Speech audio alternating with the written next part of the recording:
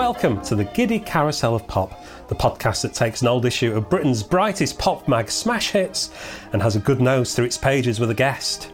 I'm Simon Galloway, and he's always ready for some satin sheet action. More of which later. It's Gavin Hogg. Hello. It's true, I am. Yeah. Always up for a bit of satin sheet I know, action. you're a classy guy, so what can I say? So before we set the carousel spinning in motion, Gav, who's been supporting the podcast by buying us a coffee, and who have we got to say hello to and stuff like that? We need to say a big thank you to Doug Grant. He said, have another coffee, gang. I always smile when I see a new episode drop into my listening queue. Keep up the great work. No pressure on us. Thank you, Doug. Keep Thank you. up being great yourself. Much appreciated.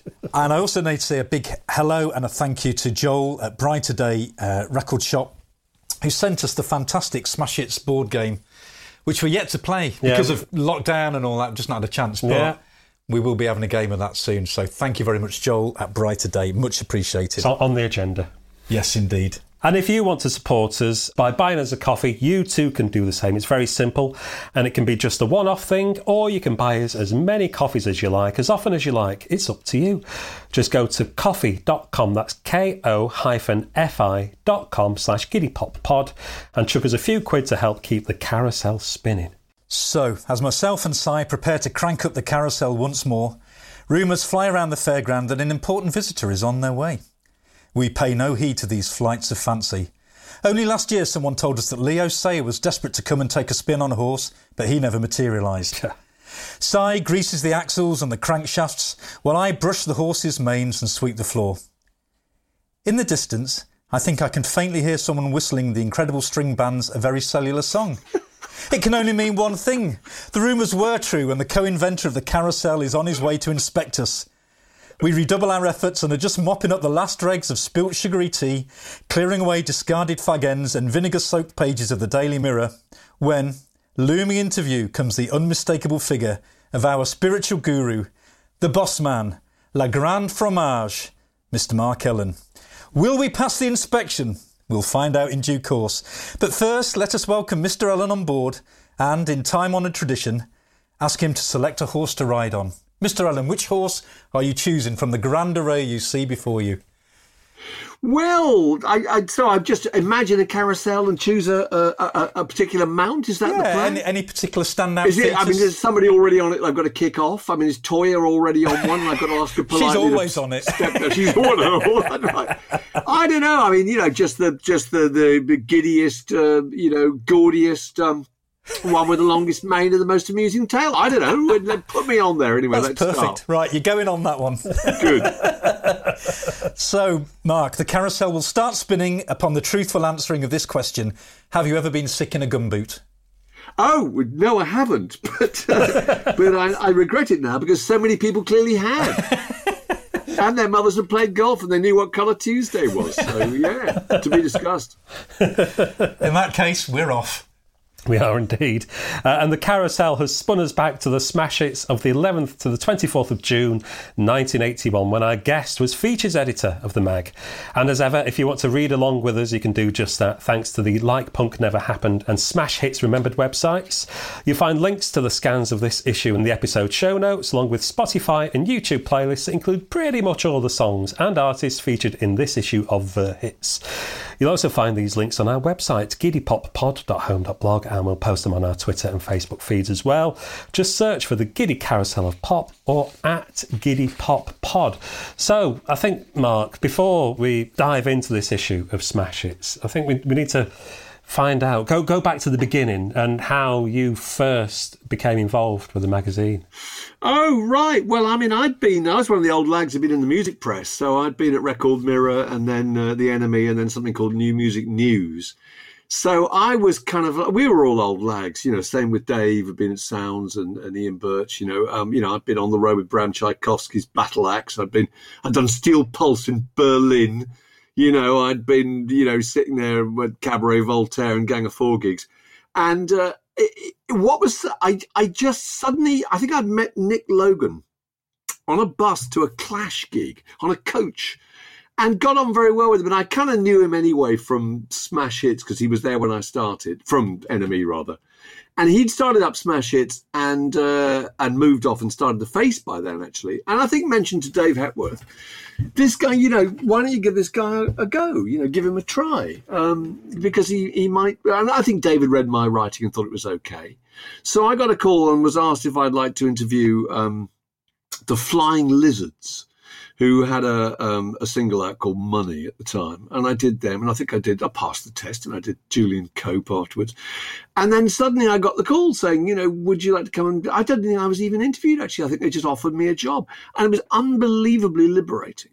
Because if you'd been in the NME, and it was all, the Redskins, and it was Rock Against Racism, and it was kind of, that kind of rather dour time of Joy Division and Einstürzende Sender Neubauten. And, they had this kind of philosophy that the NME forced groups to kind of conform with. Have you read any Kierkegaard and all that kind of thing? And they were very disapproving of groups that didn't quite fit the mould. And Smash Hits was completely the opposite. They were just interested in everybody. And part of the advantage was that we were all quite old. I was 26, I think, when I wrote my first thing. Dave was a tiny bit older, and Ian was a little bit older, and Neil Tennant was a year younger than me. We were all kind of too old to be doing it. And none of that music was really aimed at us. It was all aimed at the kind of teenage market. So there were things that you liked. I mean, I loved ABC, and I loved Human League and various others. But a lot of the time, Toyah and, Hazel O'Connor, Hazel Dean, they were not aimed at us. And so the joy was that you just had to find something interesting to write about, to find some kind of form of entertainment in any of those people. And that's how I started, really. I think it must have been about around the time of this issue, 1981. And there it was in Carnaby Street. And I was looking down from the window into the NME offices and seeing all my old pals still there, manning the barricades, off to their Rock Against Racism shows and off to review the Redskins, and thought, thank God I've escaped all that. This is just heaven. This is so much fun. So that's broadly it. That's how I got in there, I think. Yeah, you mentioned a few people who you were working with back then. What do you remember, of those characters in the office, and what was that office dynamic like? Oh, the office was fantastic. I mean, it's really kind of so old-fashioned. It had a switchboard with a girl called Sam Archer who ran it, and you had to take little plugs with jack plugs out of the wall and connect them to different sockets to be able to put the PR from Warner Brothers through to the bits desk or whatever. I mean, it was extraordinary. It was all Electrosets and projectors and people projecting slides onto layouts and tracing it all in, and really, spray mount and all that kind of analog world of printing, which is amazing when you think about it now. You walked around with loads of old transparencies stuck to your shoes, stuck on with spray mount, But that was great. There was Dave. There was Ian Birch. He'd arrived from Melody Maker and also New Music News. Again, thrilled to be kind of working on this kind of daft kind of, just throwaway pop music rather than the kind of the intensity of being at the AMM. There was a girl called Boppin Bev Hillier, who was fantastic, who did the lyrics and whose main job was to sit there checking that the right number of oogies were in the lyrics to Boogie, Oogie, Oogie, or whatever it was. Very important job. You paid 500 quid for the lyrics from the publishers, and if they weren't right, the readers were incredibly upset about it. Quite right. They had to be absolutely spot on. There was a lovely guy. There was Sam Archer, as I mentioned before, who I think we kind of, she looked like a kind of a girl from a 60s a TV show with a kind of fabulous 60s bouffant haircut. There was Rod Sopp, the ad man, who was sensational. We used to get a lunch with Rod in the cafe, and he always had the same guy. He was just a real banter merchant. It was so funny. He went on to be the guy who did the face and various things afterwards, And his main thing was rare steak. He always wanted a rare steak. So they'd say to him in the restaurant, how do you want your steak? And he'd say, just break its horns off, wipe its arse, and slap it on the plate. And then when the steak arrived, he would do the same pantomime every time. He would lean forward with a look of mock surprise and go, do I hear lowing? And he'd say, a good vet could get that back on its feet in 10 minutes. So he was fantastic. So a real kind of, banter merchant. And Neil Tennant, who arrived later on, who had come from, I think it was Marvel he was working for. Was it Marvel, the publishing, was it? I think, yes. And he was really, really good value, He'd been a big T-Rex fan. as had Ian, and as we all had, actually. And so that was our kind of memory of what pop music used to be like. We had to think of the way we felt about T-Rex was the way, the kids were going to be feeling about Duran Duran or whatever. And Neil was very funny. Imagine he invented a load of kind of imaginary rock bands played by members of the staff. There's one he cooked up called A Man Alone. And A Man Alone was a kind of, it was based on Ian Birch. In fact, it was Ian Birch who was his pop star. And you could see him on the cover of an album sleeve, kind of just with a kind of looking wistful and windblown on a remote seashore, looking enigmatic with a cigarette. And he invented, for the three girls, Bev and a girl called Petra and Kimberly Leston, he invented a band called the Saturday Girls, which was brilliant, actually, because this was before Bananarama. And the idea was they were just three kind of knockabout girls just in the clothes they wore every day who were going to form a group and kind of dance to Motown songs. So very prophetic, And Neil was, as you mentioned earlier, was the co-inventor of the concept of the Giddy Carousel of Pop. And the basic idea, if I remember there, was that there was a kind of imaginary carousel full of horses, maybe about 10 of them or whatever. And each issue, you always had to have a certain number of groups always represented because they were the key groups of the time. So you imagine that on those horses would be Spandau Ballet and Culture Club, or it was, and Duran Duran and, I don't know, the Thompson Twins or Bad Manners or whoever. And they were the kind of big stories that had to be represented in the magazine. And occasionally one of those people would be booted off the Carousel of Pop and replaced by somebody else. And I loved that. We'd have those ridiculous conversations, Is Gary Newman still, up the dumper? Because the dumper was the place you went when you weren't on the Carousel of Pop. The dumper was a kind of imaginary, sad kind of seaside boarding house that smelt of boiled cabbage and unlit gas pilots. And it was a place where the pop stars went after they'd been on the Giddy Carousel. And you say, well, is Gary Newman still up the dumper? Au contraire! The pale-faced 9-pint blood donor android has suffered a regrettable slump in popularity despite his bold new image and progressive machine-made melodies, and is now in a room next to the Thompson Twins choosing wallpaper. And Doug Trendle of Bad Manners has been over to, offer him a cup of sugar. And I love that whole idea, this sort of daft thing. Who was up the dumper and who was down the dumper and who was on the Giddy Carousel of Pop? So yeah, that's how we, and actually women's magazines kind of went on to do that. I remember Grazia used to say they had the same thing. It wasn't actually a Giddy Carousel, but there were 10 girls that always had to be in every issue. It was Courtney Cox and it was Jennifer Aniston, it was Sienna Miller or whoever it was, and then they'd boot one of those out and replace them with another one. They were the 10 that had to always be represented. So yeah, that's kind of broadly how it worked. So it did actually serve a purpose. It wasn't just. Oh, it did. Yeah. It wasn't just some wild fantasy in the office. No. There was a weird kind of logic to it. And the carousel is still spinning decades later. Yeah. Neil invented very smash hits expressions. Back was one of his. You were up the dumper, then you were down the dumper, and then you were back. And please was one of his too. I think actually. And we may have invented Dame David Bowie. I can't remember. I think we did invent all that. It got carried on by everybody else. And Sir Lord Lucan of Mercury.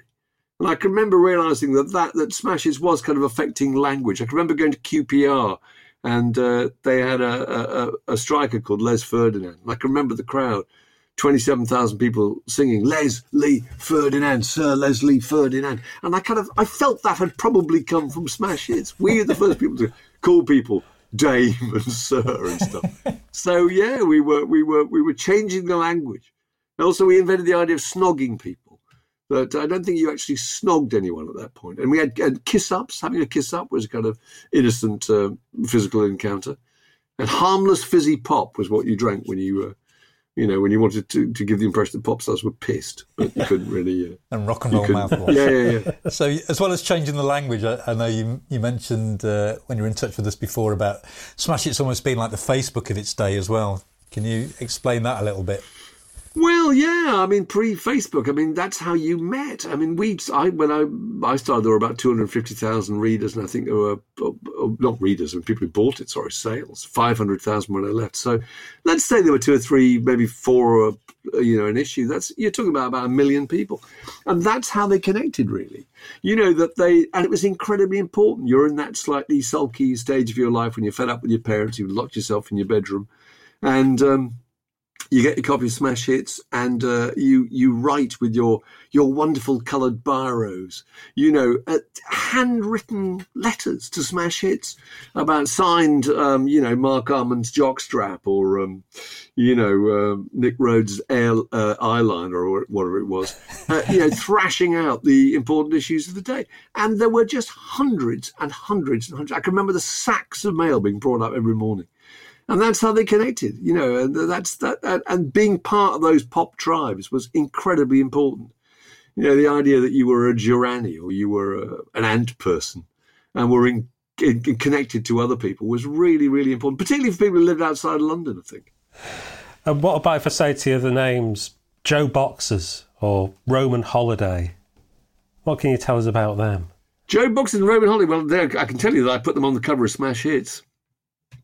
Idiotically. I mean, that was a very difficult thing. You had to listen to the Mike Reid show and you had to make predictions as to, what in 3 or 4 weeks' time would be on Top of the Pops, because that was the whole thing. You had to get the lyrics, it got to be the hit lyrics of the songs that were on Top of the Pops at that time. And if you got it wrong, you'd spent all that money buying a lyric that, that no one was going to be remotely interested because it wasn't a hit. So I can remember every morning listening to Mike Reid and thinking, right, Joe Boxers, do we take a chance on them? That's got to be a hit. In fact, I think the Joe Boxers did have a hit. Why talk about that? Yeah. The Boxer doing the Boxer beat. I don't think Roman Holiday had a hit at all. Jimmy the Hoover. Jimmy the Hoover, God, no. Matt Fretton, did he have a hit? I don't think he did. Don't think so. I put him on the outsides of the top 30, but nothing. Yeah. You were desperate to find new people, I guess you got it right a lot more times than you got it wrong, though. Yeah, well, I was constantly trying to kind of try and get new people ready, because I felt you shouldn't be stuck with Spandau Ballet forever, or Duran Duran forever. It's only so many times you could put them on the cover. But actually, it was probably the sensible thing to do was just to carry on kind of milking the ones that were really selling.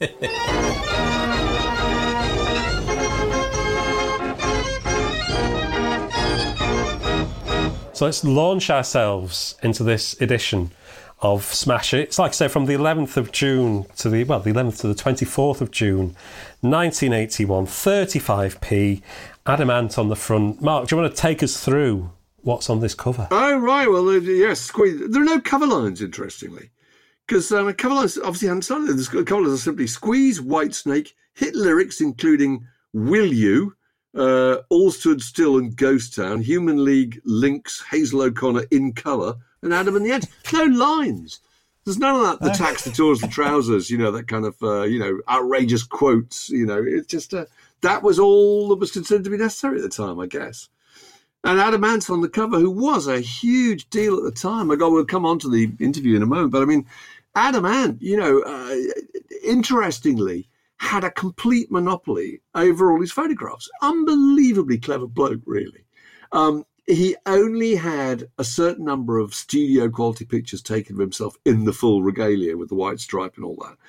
And therefore, you couldn't really put him on the cover of a magazine if you couldn't put him in the studio and take those pictures yourself, because they owned all the pictures. And as he didn't do any interviews because he was so paranoid about the press being incredibly aggressive towards him, which they were, then you couldn't really, unless you had an interview, which we did. In fact, we went out and got one without permission from the record company or him. You couldn't really put him on the cover. But they were they owned the pictures to the extent that we produced a giant poster of Adam Ant in Smash Hits that was a painting. We had to get someone to paint a picture of him because there just weren't enough decent pictures to utilise. Amazing, really. Yeah, because it is the only time that he appeared on the front of Smash It, so that explains it. I was going to ask that question. Well, because the only other pictures you had were ones that were kind of taken live or whatever, which weren't really good enough, So you had complete control over it, really. So I'll just run through the contents page here.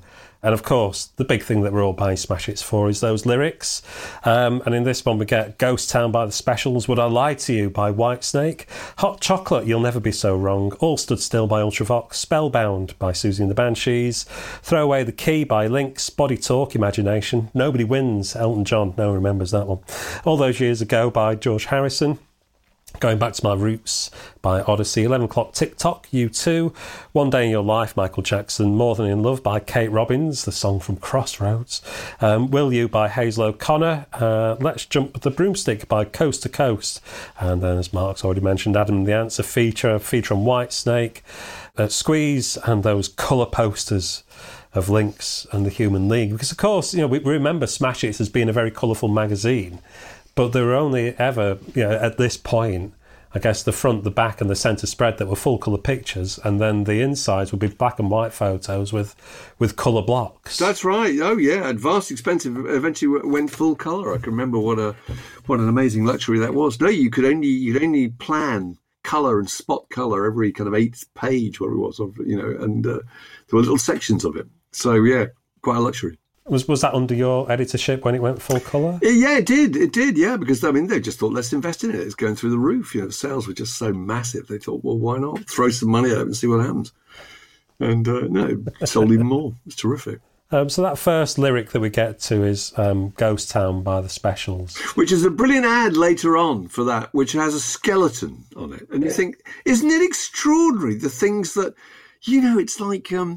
Can't Stand Losing You, or was it by the Police? The cover was somebody with a noose round their neck, standing on a block of ice with a 1-bar electric fire melting it. And you thought, this is absolutely extraordinary. This is stuff aimed at kind of 12-year-olds.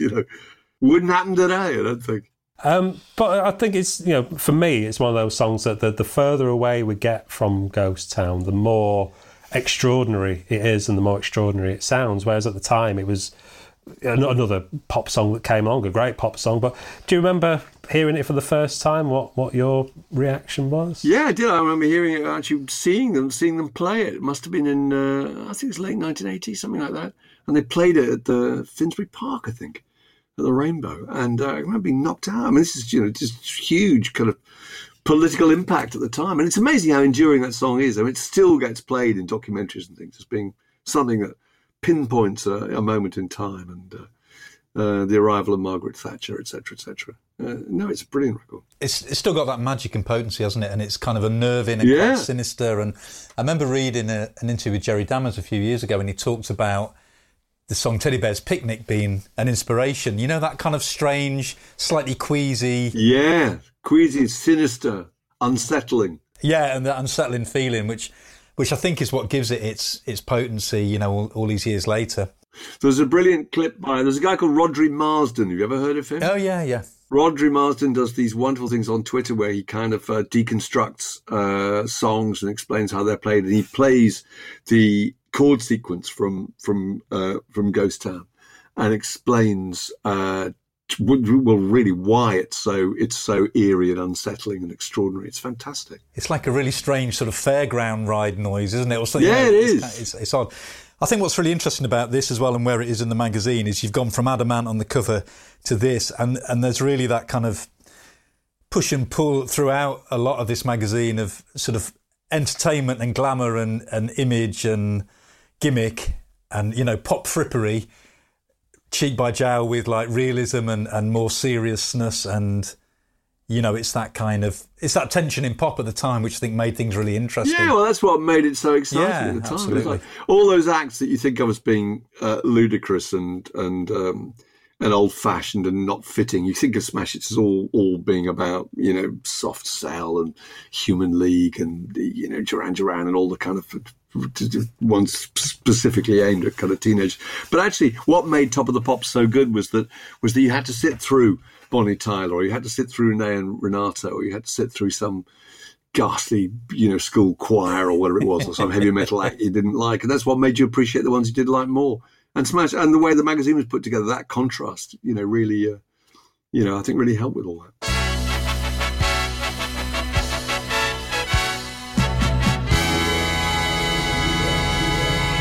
OK, shall we move on to the main interview with Adam and the Ants? So some chap called Mark Ellen has tracked down the band in France. Just to set the scene a little, it says, with their 5th top 10 single, Stand and Deliver, still basking at number 1 back on home turf, the Ants are moving through uncharted territory. With them move the kind of trappings that indicate a freshly won platinum status. A massive road crew, an articulated truckload of gear, wardrobe units, merchandise and makeup team and a minder, fresh from service with Led Zeppelin. There's even a trio of silky black limos hired to glide them to this evening's venue, the Krypton Ultra Disco, and then whisk them back to that hotel at a carefully regulated on-stage temperature. So there we go. There's Mark there setting the scene, and we'll talk a little bit about how Mark ended up there and a bit about the interview. But before we do that, there's someone else that we want to introduce into this. This is I feel a bit like Eamon Andrews on This Is Your Life. Right. Yeah. And we'll see if Mark remembers this voice. Oh, all right, go on. I mean, I remember more about smash hits generally. I remember being in France. I've just read that interview and I don't remember saying any of it. Obviously, it was so long ago. But I don't know what I can specifically tell you about the interview, except that I didn't want to go out in the sun. And I know that Mark spoke to everybody else except me, and then he had to wake me up. Yeah. Do you remember anything about Mark turning up at all, or? I was just told, you've got to talk to this bloke from Smash Hits, and I thought, well, OK, that sounds like fun. I don't think I'd met him before. What was his partner's name? Dave Hepworth? Dave Hepworth, yeah. I thought I'd met him. Right. I remember Adam being a big Smash Hits fan. He was always saying, this is great, this is where we should be, and this is the future and all that.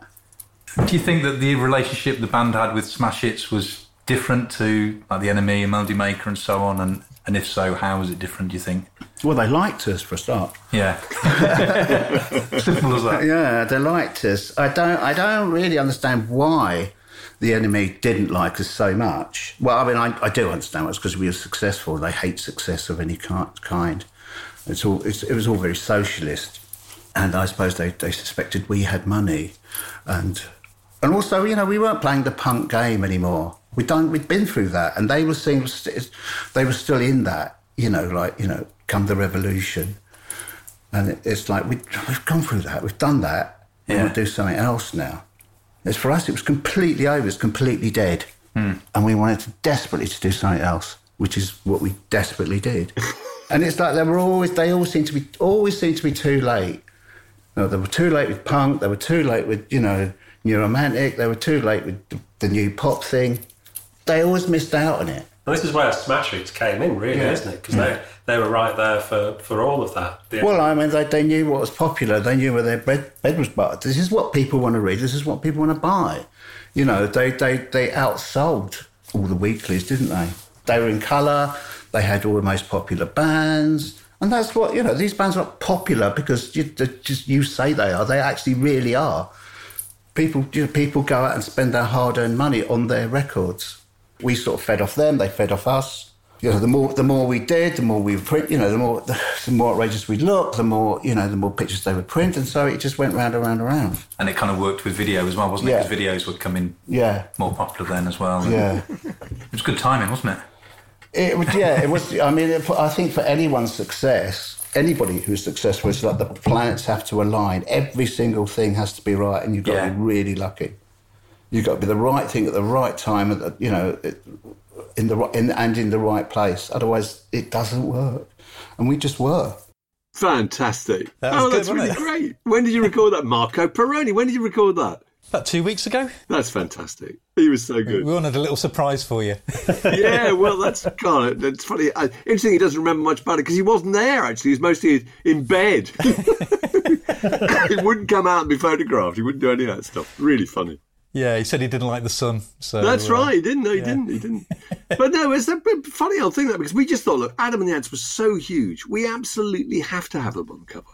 And we can't not have an interview. This is insane. They won all the polls. All the letters were about them.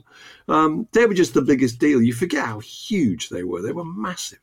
So I just decided, okay, what we'll do is, I'll fly out there. I'll find out where they are. They're on tour in France. I worked out on that Tuesday they were in Aix-en-Provence. I booked a flight to Aix-en-Provence.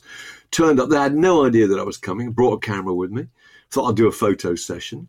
And I arrived at the venue, and they just said, "Oh yeah, well they're here, but they've just done such, and they're just over the road in the cafe."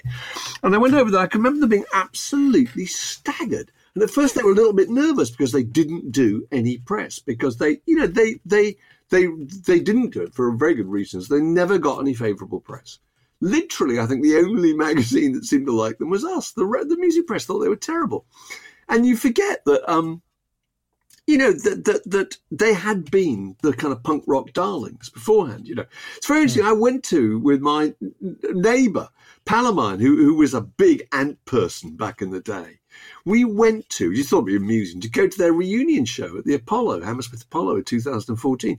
And it was really interesting because half the audience were those kind of gnarled old punks, mostly blokes in their late 50s, green hair, a few chains, leather jackets, do you know what I mean, tattoos.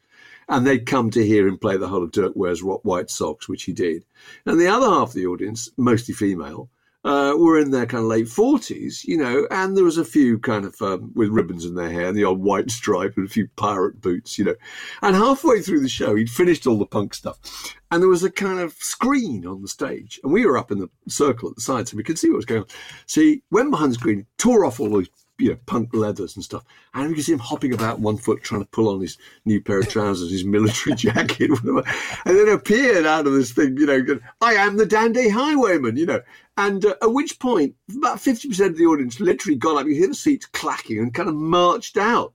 And thought, "Fuck this, we only came for the punk stuff." And the rest, of course, went bonkers because this is what they'd come for. And those two audiences were completely divided. I don't think there was anybody really who liked the early Adam and the Ants and then liked the late period, because actually the early stuff appealed to kind of students in their kind of teens and late 20s, and the rest was deliberately aimed at 12, 13, 14-year-old, mostly girls. So what he'd done was, it was a very, very deliberate thing. It was a bit like Mark Bolan and Tyrannosaurus Rex turning into T-Rex. He thought, right, what I'm going to do is I'm going to chase some success. I'm going to stop expressing myself. I'm going to stop writing songs that I want to write and plumb the depth of my soul. I'm going to deliberately write songs that appeal to this demographic, and I'm going to have a certain look and a certain choreography and a certain type of video. And it was a really, really deliberate commercial ploy. And he had so many, he had a lot of grievances. Malcolm McLaren had nicked his group. He was very bitter about that. The punk rock fraternity had turned against him, and he was very bitter about that. The press absolutely detested him. So he had a lot of points to prove and really wanted to win. So it was really interesting because when he saw me at first, he was really cautious. He thought, actually, this guy, this is Smash Hits who love us. This guy who I've never met, who's come all the way out here on spec, he's hardly going to stitch us up, is he? And he was incredibly forthcoming. He was really, really funny, and I thought they were fantastically entertaining. And I did a little session. As you said, Marco didn't turn up, but I photographed them. So to get pictures of the ants at all as an amateur photographer was going to be quite a big deal. So, it went really well. It was a big success. And my God, it sold. It sold just vast numbers. Huge. That was the first issue I bought because I just got into Adam and the Ants around, like Dog Eat Dog, Kings of Wild Frontier time. But I'd never bought any music papers at all up until that point. But then when I saw that on the newsagent shelves, that was me dipping my toe into the world of music press. It took me another few months before I started buying it regularly. But I must have read this issue back to front, cover to cover 100 times, Oh, that's great. It's still kind of imprinted on me now, when I look at it, it's all so familiar. It's really strange. Oh, that's so funny. The French didn't quite know what to make of it because they weren't very big in France at the time. Him going on stage, Marco Merrick, Terry Lee, Gary Tibbs, and yours truly. And it's so funny also to see them getting dressed up. I mean, Gary Tibbs wasn't too bad because he'd been a member of Roxy Music, so the idea of pulling on the old Buccaneer boots or the pirate stuff or whatever it was, or the Prince Charming stuff was fun. But Marco reminded me of those pictures you used to see of spiders from Mars. Do you remember seeing Woody Woodsmansey and those guys being kind of told to put on their spandex trousers and their big boots? The kind of, do I have to wear this boss features that we used to run in Q magazine, And Marco is very much like that. But no, they were great. They were fantastic. When we spoke to him, he said that was one of his least favourite aspects, wasn't it? doing the videos and the dressing Yeah. up. But it was part of the job, so he did it. But Also, yeah, I love not the fact that entirely all those comfortable people with have been through punk rock are disguised the kind of music that they grew up with and stuff that they liked. Because Adam really loved Rory Gallagher and he loved Argent. His favourite group was The Doors. You know, it was like Johnny Rotten. Johnny Rotten's favourite group was Van der Graaf Generator, but there'd been this kind of Stalinist revision of history where he couldn't talk about those. He had to say, the only people who had to talk about it were cool were kind of David Bowie and Lou Reed and Iggy Pop. That was basically where punk rock kind of started, you know. So, you know, but where you then discovered that Wham had been to see Genesis and as had the members of Spandau Ballet, and because that's what everybody did, because that's what was around, you know. And no, he was brilliant, Adam. Really good value. I think what was interesting, he talks about it in this article about them creating an audience, because it was such a strange concept, wasn't it? The the kind of noble sort of Native American Indian with like two drummers and the glam rock thing, and then the Prince Charming and the Dandy Highwayman. It wasn't like anyone had done it before and they were just going, well, we'll copy that. It was completely from another planet, but it was still massily successful. Totally from another planet. You couldn't do it now. Couldn't do it now because you'd be accused of cultural appropriation. No. There'd be an outcry. You know, you'd be lynched. There'd be demonstrations outside the venues. But yeah, and it was really original. It was a really good time. It was a great time for Smash Hits. It was fantastic. And they were one of the first groups who really got onto that. Their live performances didn't matter. This wasn't what it was about at all. It was entirely about the videos. And, you know, and that was the big revolution that was happening. You know, up till, I don't know, 1979 or whatever, you know, groups, the Jam, the Stranglers, Elvis Costello and the Attractions, the Police, they all got there by going out and playing every single tiny little venue they could. And after about, you know, it's 79, 80, it was just entirely videos. You know, you could play by one performance on, you know, by making one video, you could reach more people than you could ever reach in your entire life on the live circuit. So, you know, it was all the, you know, it was Eurythmics and the duos, the groups without rhythm sections. It was brilliant. But I guess Adam Ant especially was the first big pop star of the 80s. And you mentioned that when this issue came out, that it sold by the bucket load. So do you think, you know, that it was just that nice coincidence that Smash Hits was just starting to really bloom at this time and Adam Ant came along and all these things just kind of lined up nicely?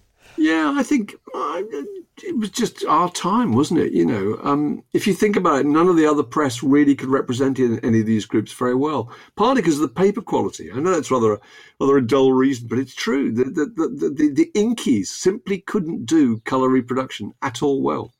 It's only really Us in the Face and the odd other magazine like Blitz that could do it. So, and Smash Hits was just a perfect package for that whole generation of people who were watching Top of the Pops and listening to Radio 1 and they weren't old enough to go out. That's the interesting thing, I think. Smash Hits readers read Smash Hits until they were old enough to go to concerts. The moment they went to concerts, they stopped going. That was my theory. And I'm absolutely sure I'm right. Because up until then, it's about escape and it's about being stuck in the bedroom and it's about fantasizing about what the adult world would be like. And you've got your lyrics and you've got your interviews and you've got your posters and you've got, you know, the radio and the TV. And if you link that little electrical circuit together, the fairy lights come on and you've got the whole pop experience.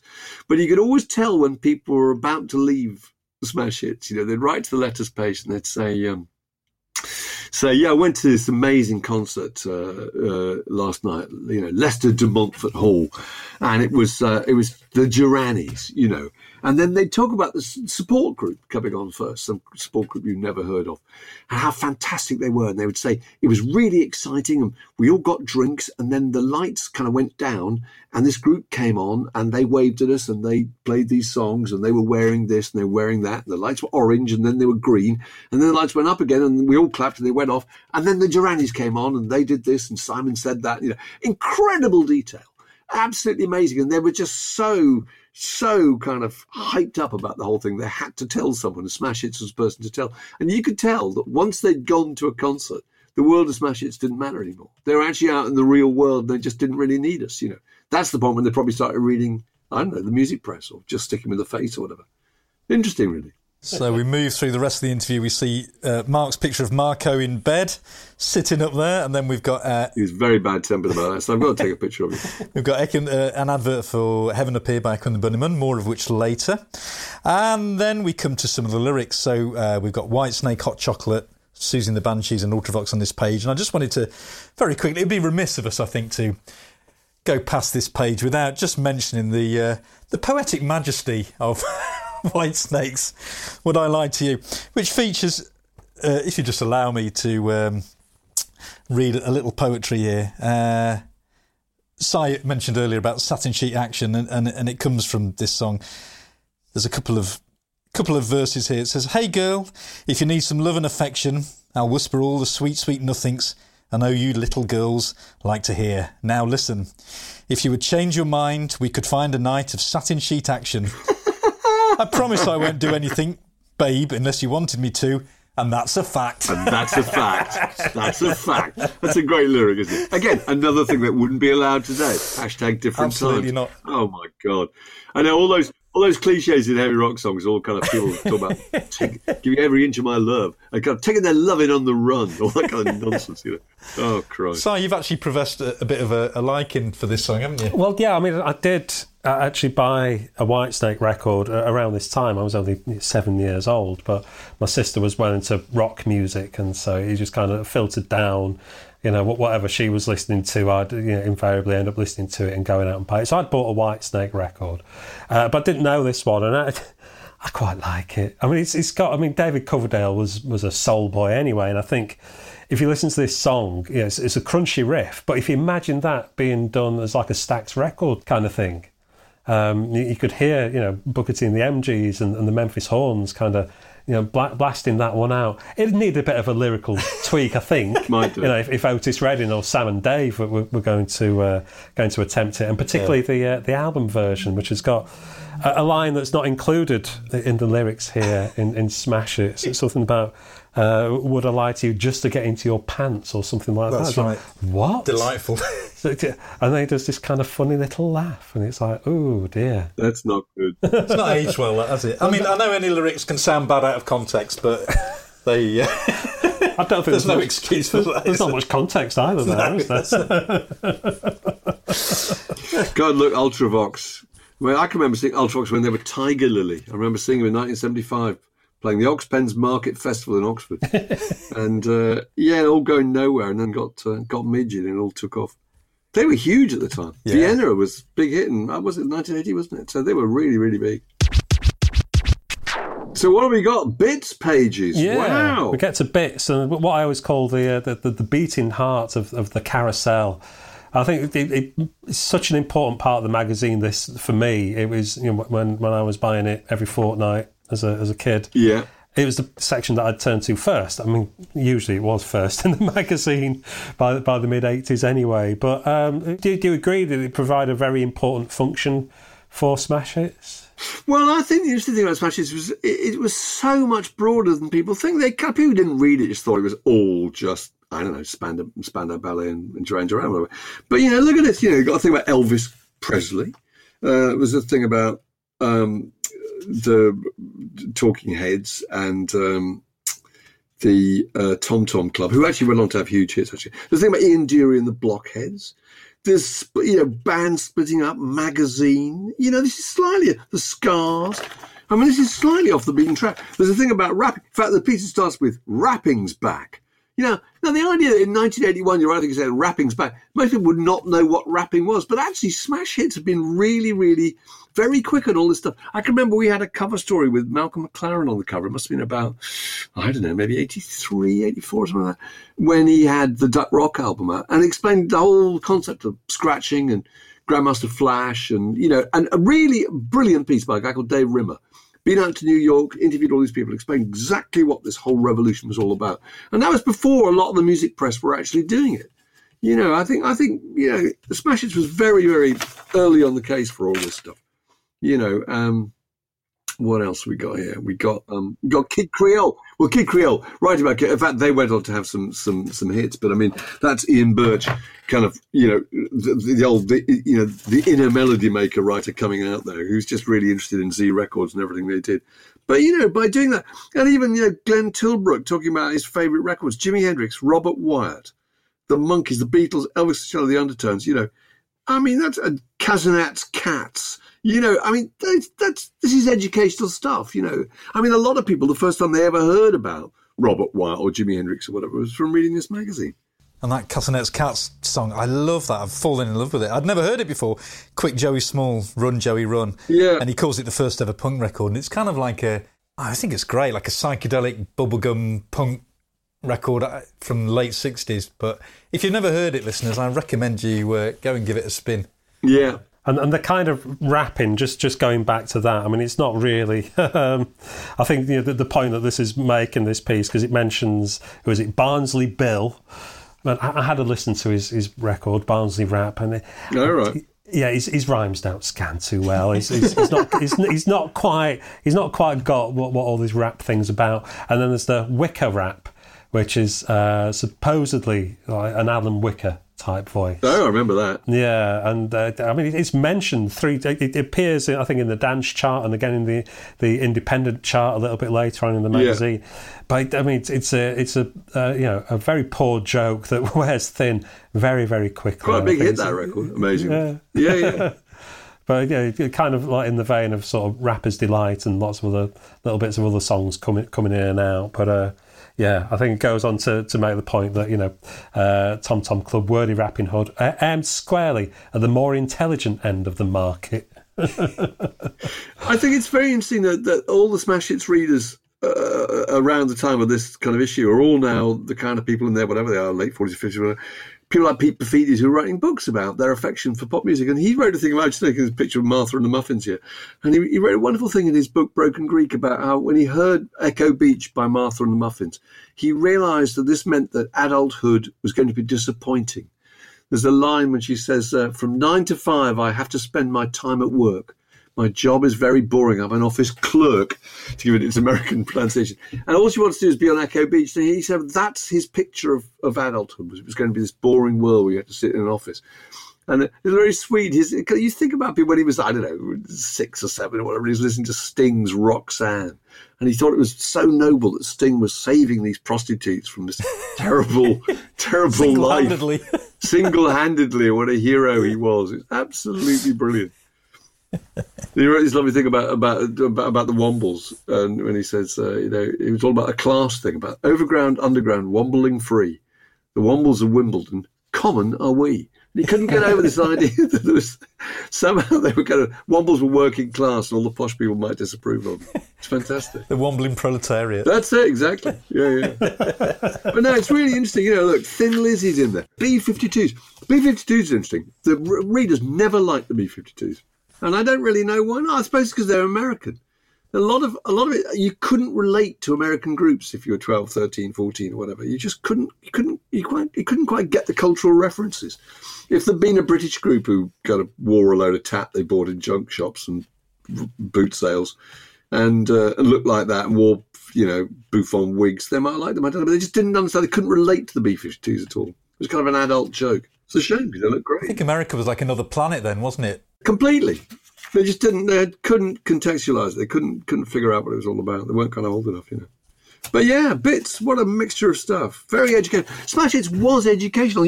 We used to interview Paul Weller about his favourite books, and he talked about George Orwell and stuff like that. And people have said to me in the past that they read George Orwell because Paul Weller was going on about it. And so I think we did good work, actually, beyond just your lyrics and your harmless fizzy pop.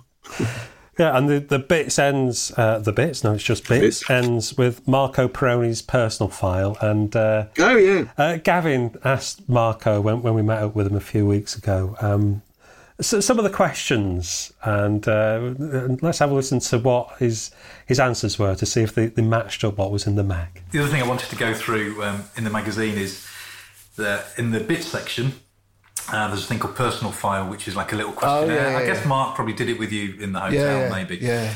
And what I wanted to see is how 4 decades on, how much you remember your answers. So I still have those. Yeah, have you still got the same answers? So no, I'm sure it'll be exactly the same. Let's see if you how well does Marco from 2021 remember Marco from 1981.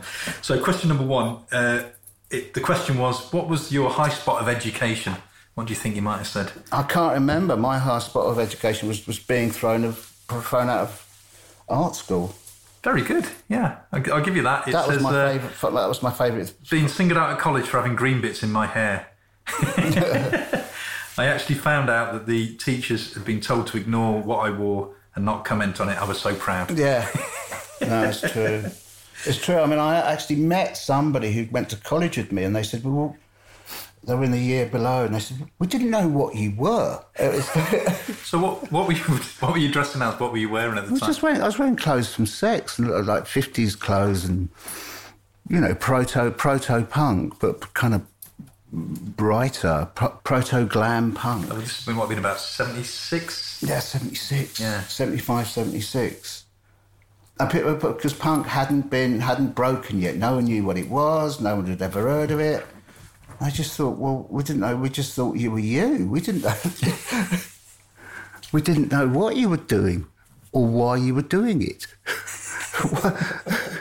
What is he wearing today? And what has he got on? Yeah, what has he got on? Yeah. And this was at art college. I mean, that's generally quite a liberal kind of... it wasn't. It may be now, and it may have been in the 60s, but it wasn't then. It was really, really, really... Well, everyone else was wearing cheesecloth and loon pants. Yes, cheesecloth and loon pants, and riding mopeds for some reason.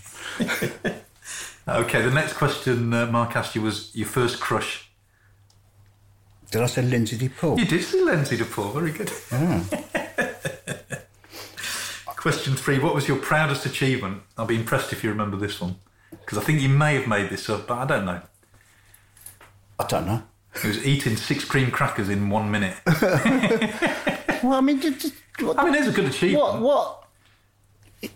What can you be your proudest achievement at 21? I got some brothel creepers. I mean, we were number one. I mean, I couldn't think of anything. It's like they're obviously kind of like teenage silly questions, and I gave them teenage silly answers. What would you think your Desert Island disc was at the time? Pyjama Rama. Correct. It always has been and always will be, I think. Worst venue ever played? That could have been 2. It was either Middlesbrough Rock Garden or this Retford Porterhouse. It was one of those 2. If you had to plump on one of them. I think it was Retford Porterhouse because that was particularly... You went the wrong way. Oh. Yeah. Middlesbrough Rock Garden. What happened at Middlesbrough Rock Garden? Was there a particular incident? There was a massive fight, as there always used to be in those days. Yeah. And they wanted to...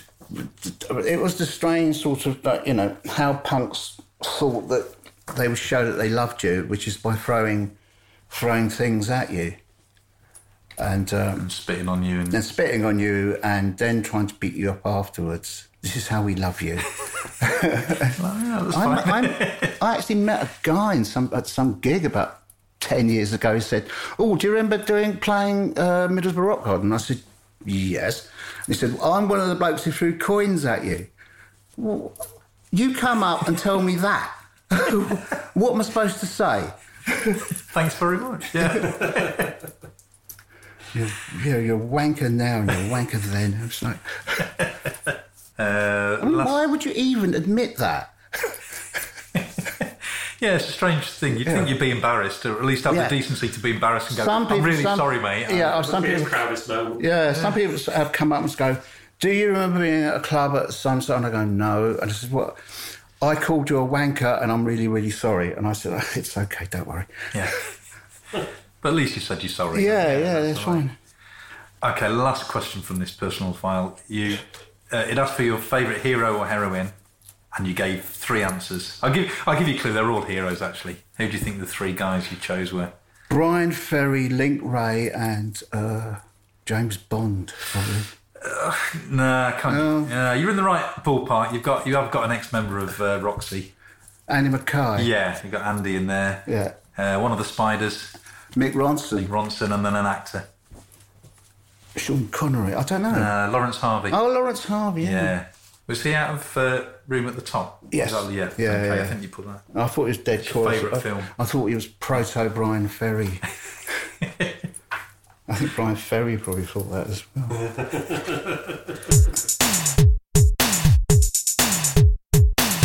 We're on to another lyric page. We've got Links, Throw Away the Key, and Imagination, Body Talk. And again, Si always does a video playlist for each episode that we do. And Imagination, there's a great Top of the Pops performance, which some of the listeners may remember. But if not, again, I I commend you to go and have a look, because it's really quite the performance. Lee Johns, the lead singer, is basically writhing around on a piano, and then the bass player... I'm not going to say too much. I'm just going to read one of the comments that comes from someone called Sue Condon, and this is on YouTube. She says, "Great bass riff, wonderful piano composition, completely destroyed by a ridiculous camped-up performance. But oh my, I can't take my eyes off the bass player's tights." No, tights. And I should say no more. Tights, that's good. Well, they're very tight trousers or leggings, but spray-on. You can see a lot. Let's leave that there. Lee John subs Test Nightmare, because Lee John were 3 E's in Lee. Oh, the 3 E's, Lee. It's like Lionel Richie. There's no T in Lionel Richie. And Meatloaf, 2 words. B-52s has an apostrophe. Dexys, no inverted comma. I can remember all these. Mark Brzezinski. You got to, just Shakespeare's sister. If you worked on a music magazine, you had to memorise all these ones that were difficult to spell. Well, Mark became Mark Unpronounceable. Mark Unpronounceable name, exactly. So that was a lot easier. Yeah. Just interestingly enough, we were just talking about Lee there. He recently popped up on my cultural radar again. There's on iPlayer at the moment a series of films directed by Steve McQueen called Small Axe. Oh yeah. And there's one called Red, White and Blue, which tells a true story of a guy called Leroy Logan, who was a police officer in the Metropolitan Police in the 80s. Yeah. And Lee is in that, not Lee Johns himself, but an actor playing Lee, because he was one of Leroy's best friends. And Lee's mother was a police liaison officer, and her character's in it as well, and she helped influence Leroy's career. So it was just really strange watching that, because I'd been watching Body Talk, and then later that evening I put the telly on, and then there's the character of Lee Johns, and in real life he was best friends, and they're still friends now. There was a picture of them on social media not long ago, out enjoying a meal, together. I think it's pretty sweet that they were childhood friends that are still together. Oh now. wow! No Lee Johns moments for years. Then suddenly three come along at one. I know. Right. Amazing. And that's just the bass player's time. Yeah. Three were definitely coming at the same time there. But anyway, moving on. Yeah, moving on, and we get to, we've already encountered Whitesnake and the lyrics for one of their songs in there, but now we get a feature on them as well, which, I mean, on one hand you do wonder what on earth this is doing in here, but on the other it is worth remembering that rock, or metal as we may have called it at that time, was pretty big. It was in the charts, it was on top of the pops, and I think that's something that's been forgotten over the years, probably because those bands don't form the accepted narrative of that era, synth pop, new romantics and that sort of thing. But I think also it's because, it's something that Chris Charlesworth, who's the writer of this piece, he says, Whitesnake perform music that owes little or nothing to trends. So I think that's possibly one reason why the rock music of this era kind of stands separate and gets forgotten a little bit. But I found it unusual seeing Chris Charlesworth's name in Smash. Yeah, the old MM writer, wasn't he? Yeah. Lovely geezer. But, I mean, he probably had access to this group. They probably wouldn't have done this with Smash Hits.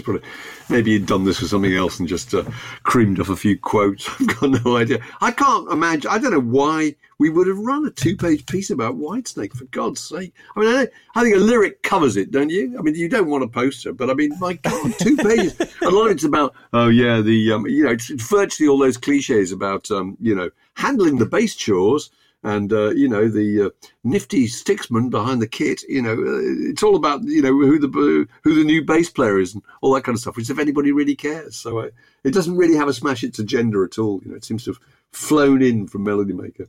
Very odd. We stopped all that pretty soon. Yeah, lots of chat about Deep Purple and talking about 1971, which, in talking about 1971 and 1981, it feels like really ancient history. It does. It's like has absolutely no relevance to the pop kids of that time. But I do like David Coverdale's little quote here, talking about his love of music and where his inspiration comes from for his songs. And he says, "My real love is the blues. And although the old bluesmen wrote about social conditions, they also wrote songs about women in expressive ways. My lyrics are basically diaries, but a lot of the lyrics about girls are tongue-in-cheek." And on satin. I rather enjoyed the sort of Derek Smalls type pronouncements of John Lord as well. He's at the grand old age of 40 now, one of rock's elder statesmen, as he's called. And I love it. I can imagine, like Derek Smalls with his pipe kind of pontificating. And he says, if at the end of 1981 the band is no further forward than it was at the end of 1980, we shall have to take a long look at the situation. That's brilliant. That's great.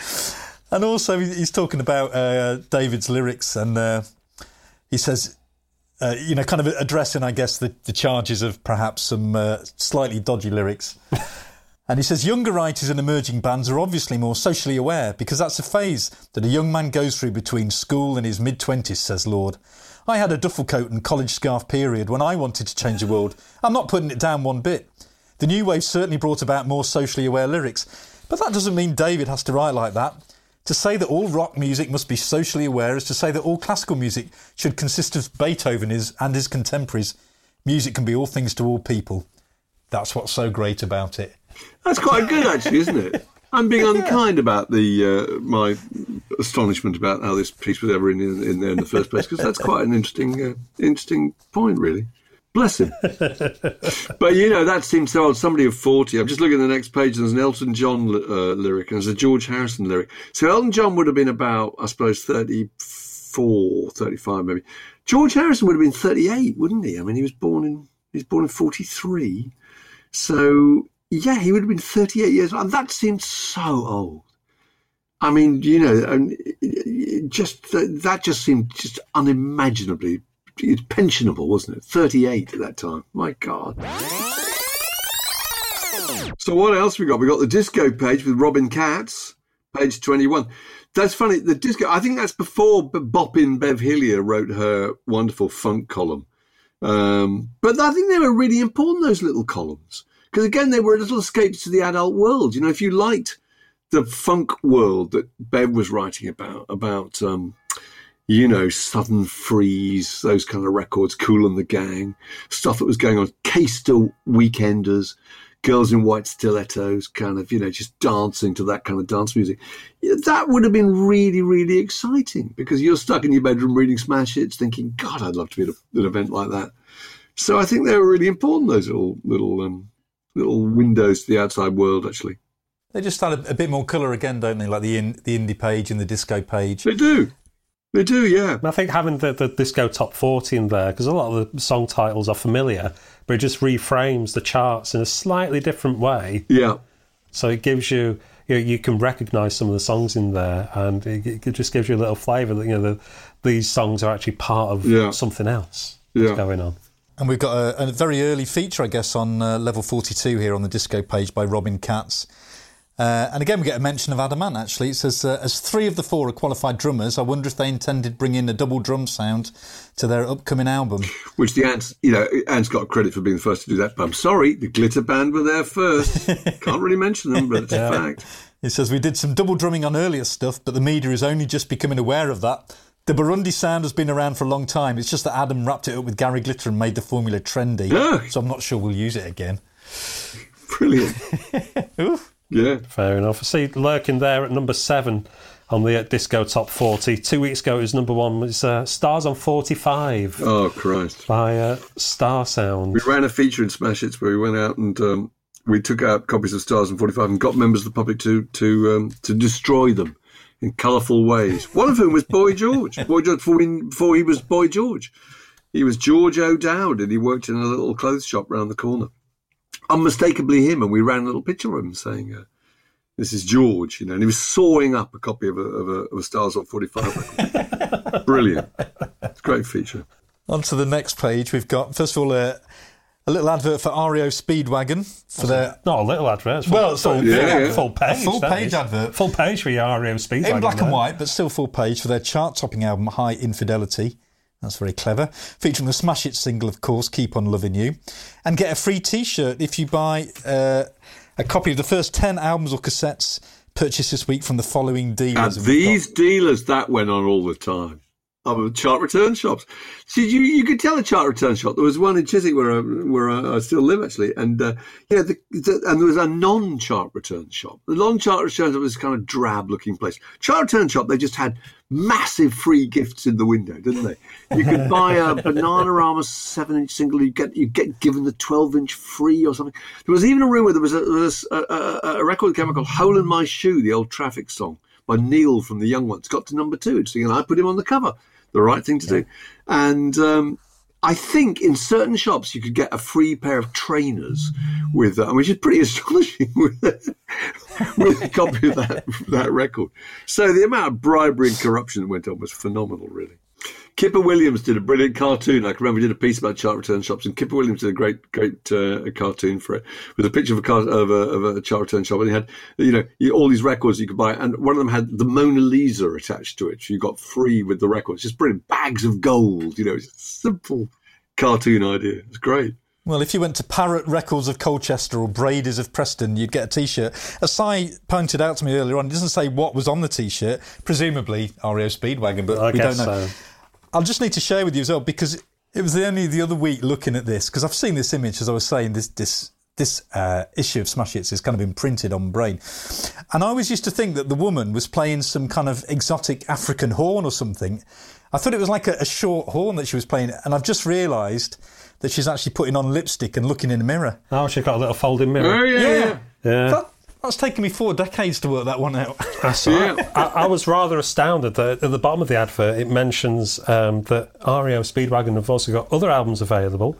You can tune a piano, but you can't tune a fish. Mm-hmm. And a decade of rock and roll, 1970 to 1980 double album. I didn't even know REO Speedwagon had been going that long. Christ. Who knew? So, but obviously that is 11 o'clock. Is it a request spot for U2? It's pretty amazing. U2 hadn't had a hit, I don't think. No. Have they? I don't think they had. I checked, and it was out, 2 months before they had their first hit in the UK. New Year's Day, was that their first hit, or which was? No, it was Fire from the October album. Fire, right? Yeah, got to number 35. I remember now. Yeah, just sort of scraped in there for a couple of weeks. But interestingly enough, it's requested by somebody in Dublin, and obviously U2 had hit the charts in 1979 with their first EP, so they would have been more known over there. But saying that, I found an archive of the Irish charts on the internet, and 11 o'clock TikTok didn't make the charts over there. Well, we had a bit of affection for them, and I'd seen U2 about a year before, I think, in Bracknell Sports Centre, half filled. They were completely unknown. And they were obviously on the way up, but I think we just kind of quite liked them, really.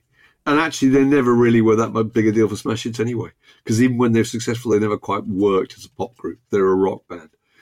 But there they are. OK, leafing through, we've got a double-page spread of links and then a full-page colour advert for New Sounds, New Styles. Oh, yeah, being produced out of the Smash Hits office, which didn't last very long, but it was quite a good idea. It was a very, very narrow band. That, basically it started with Blue Rondo Ella Turk, and it kind of pretty much ended with them too, actually. That was pretty much the only band that fitted New Sounds, New Styles. Chris Sullivan and Blue Rondo, they had a hit called, a non-hit actually, called Clacto Vide Sustain. I can remember they used to come in the office all the time, hang around in their zoot suits. They were great, actually. They were really nice.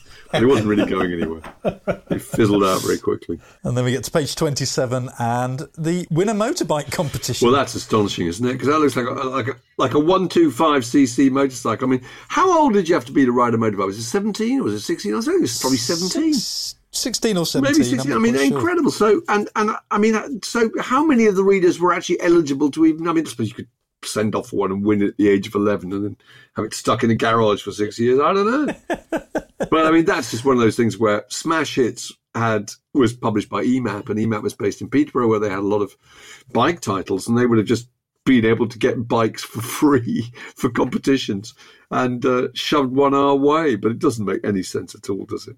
How did the competitions work in general? I mean, did you have to go looking for prizes, or did companies approach you, or did they approach EMAP and say... Well, in the end, they approached us, but in the early days, you have to ring people up and say, can we have a few, signed Boomtown Rats records or whatever, and beg, steal and borrow. But no, they really took off. And amazing, any competition at all got the most fantastic response.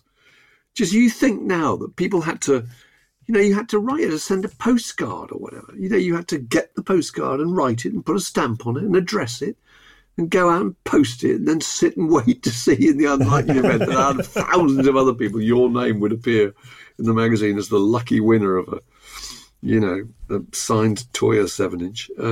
Yeah, pretty amazing, really. Or in this case, a motorbike or a Barry Sheen flexi-disc. Exactly. Which I think is more tempting to me than the motorbike. I'd rather have the Barry Sheen flexi as well. Yeah. That's great. Tommy Vance used to run a heavy metal program, and his motto, one of his slogans was "More metal than Barry Sheen's legs." Good. So we move on to the next page and we get to the singles reviews. Oh, yeah. This is reviewed by Fred Deller, recently passed away. He did. What can you tell us about Fred? Well, the interesting pop fact about Fred, when he reviewed these singles, is he was already 50 years old. As you say, he died very sadly the other day. And I think he was either 89 or 90. Amazing guy. I loved Fred. And actually, the reason Fred was in Smash Hits was entirely to do with Dave. And Dave, very sweetly, Dave used to work in the HMV record shop, wanted to break into, music journalism. And Fred, who worked for the NME, used to come in all the time and buy records. And eventually Dave said to him, "Look, Fred, how do I do this? How do I get in?" And I think Fred might have just said, "Write to the NME and write to this person, send something off," or whatever. But anyway, all I know is that Fred was the reason that Dave first got published, and Dave never forgot it. He absolutely adored him and was so grateful, and very sweetly always used to, when we started Q Magazine, I think Fred was on Q Magazine too. And it was so funny because, he was 50 years old at the time, which seemed old. It was twice as old as I was, He'd come in with his funny old belted Macintosh, and I discovered that he had been the local person in charge of his Frank Sinatra fan club when he was about 15 or 16. So, and he seemed quite old, but yet when you read these reviews, here he is, he's reviewing the Angelic Upstarts, Bram Tchaikovsky, Time and Dog. And amazing. There we were talking about the width, the breadth, the diversity of Smash Hits. Time and Dog, who was, I don't know, worked with the Moody Blues, wasn't he? He was a psychedelic guy, made records with Jimmy Page. And he's in Smash Hits, Toots and the Maytals. Just Joe Ely, for God's sake. Joe Ely, kind of country star. It's just interesting that all those people finished up in Smash Hits being reviewed really sympathetically. He's very good, Fred, I think. I was just reading these a minute ago, and he's got a review of Susie and the Banshees' Spellbound. He says, "A winner, despite Susie's arch vocals, now all part of the Renton actress scene foisted on a gullible public, brain-numbed by TV commercials and memories of rock follies. Compensation, however, comes in the form of an enthralling 12-string gallop that encompasses high hurdles and water jumps, keeping the listeners on the edge of their shooting sticks till the post is reached. Sort of spellbound, in fact." That's a brilliant review. That's and wonderful. the readers will have no idea, but not a lot of those kind of reference points. The whole thing about the shooting sticks in the horse. But it's just a really, really good, really interesting selection of stuff. So we did used to. You reviewed all those things because, partly because you thought some of them outsiders might be hits, so you should cover them, but partly because you were just interested yourself in thinking, well, Time and Dog record, I'll sit and write something about that. But again, really educational for the readers, I'm saying. I like some of his slaggings off. They're very good. The Grasshoppers, which was Mike Reed, the Radio 1 DJ, one of his bands. Oh, yeah. And he had a song called Teardrops Fall Like Rain, and it says, "A lacklustre attempt to make a Buddy Holly-styled hit, using a song fashioned by one-time crickets Jerry Allison and Glenn Hardin. But Buddy Holly died in 1959. This record died about 20 seconds after being placed on the turntable." Back of the net from Fred. Very good work. And also the album reviews are great too. Eddie Grant, and I reviewed Doll by Doll. That's pretty esoteric stuff for Smash Hits, isn't it? It's great that they're all in there. Brilliant. Ghost Town gets reviewed by the Specials, which he quite likes and he says nice things about. And there's some other big records in here as well. Pretty in Pink by the Psychedelic Furs, which at the time I don't think it broke the top 40, but then on the back of the film a few years later, it became a hit. And obviously now it's their most well-remembered song. And Kirsty MacColl makes it into there as well, where there's a guy who works down the chip shop, swears he's Elvis. Genuinely great record, though. Yeah. She was fantastic, Kirsty MacColl. He says, "Isn't the title wonderful?" Yeah. We put her on the cover. We put her on the cover once around the time of that record. Actually, so it would have been a couple of issues later. I'm just interested to know, because we get the album reviews next, and in this one you're reviewing, you give 9 out of 10 to Echo and the Bunnymen, Doll by Doll as well, a solid 8 out of 10 there. But are there any albums that you've reviewed over the years that have, you've done this for work, but they've become personal favourites? Oh, I think quite a few, actually. I'm just really embarrassed by this review. It's just so pretentious, isn't it? The opening line is, the opening sentence is, "Forsaking the usual notions of tune and immediacy, the Bunnymen take atmosphere as their main text." I mean, that is just absolutely awful, isn't it? It's shameful. What was I thinking? I don't know. No, I didn't review that many records, actually. But, I mean, I love the Bunnymen. I still think they're really good, actually. I've got fond memories of that whole period. Teardrop Explodes, I interviewed a few times. Thought they were fantastic. I don't know. I mean, the difficulty about album reviews is that you often really regret them because you didn't have time to really... you're reviewing them because you're either reviewing the last record and in a way, and you're reviewing the idea of the band rather than the specific record you're listening to, or you're trying to say something favourable because you think it might help you get an interview in the issue after. So I don't know. I mean, it was a very unreliable business, I think, the record reviewing world. And it's so much easier also to slag things off. On the NME, the singles column was just kind of clay pigeon shooting, wasn't it? It was just taking pot shots and things. Because it was just a really simple way of being kind of funny. It's much harder to be funny and be kind at the same time. There's a nice review for Eddie Grant's album Can't Get Enough, again by Robin Katz, as we mentioned earlier, gets 9 out of 10. It says a steamy collection of 9 pulsating funk, reggae and disco tracks. And I was kind of curious about Eddie Grant because he was obviously quite a big name in the 80s and I didn't really know an awful lot about him, and I had a quick look on Wikipedia and just had an absolutely incredible career. He formed the Equals in 1965. They had a number 1 in 1968 with Baby Come Back. 6 top 40 singles altogether. Then he had a heart attack and a collapsed lung in 1971. That's right, they're really interesting, yeah. And then came back with Electric Avenue, all those huge hits. Yeah, then moved into production and set up his own record label, Ice Records. And then it says on his Wikipedia page, he started branching out of music and learnt how to tap dance and tried his hand at acting. Brilliant. And then in the 80s, he had another 5 top 40 hit singles, including number 1, obviously with I Don't Want to Dance. Yeah.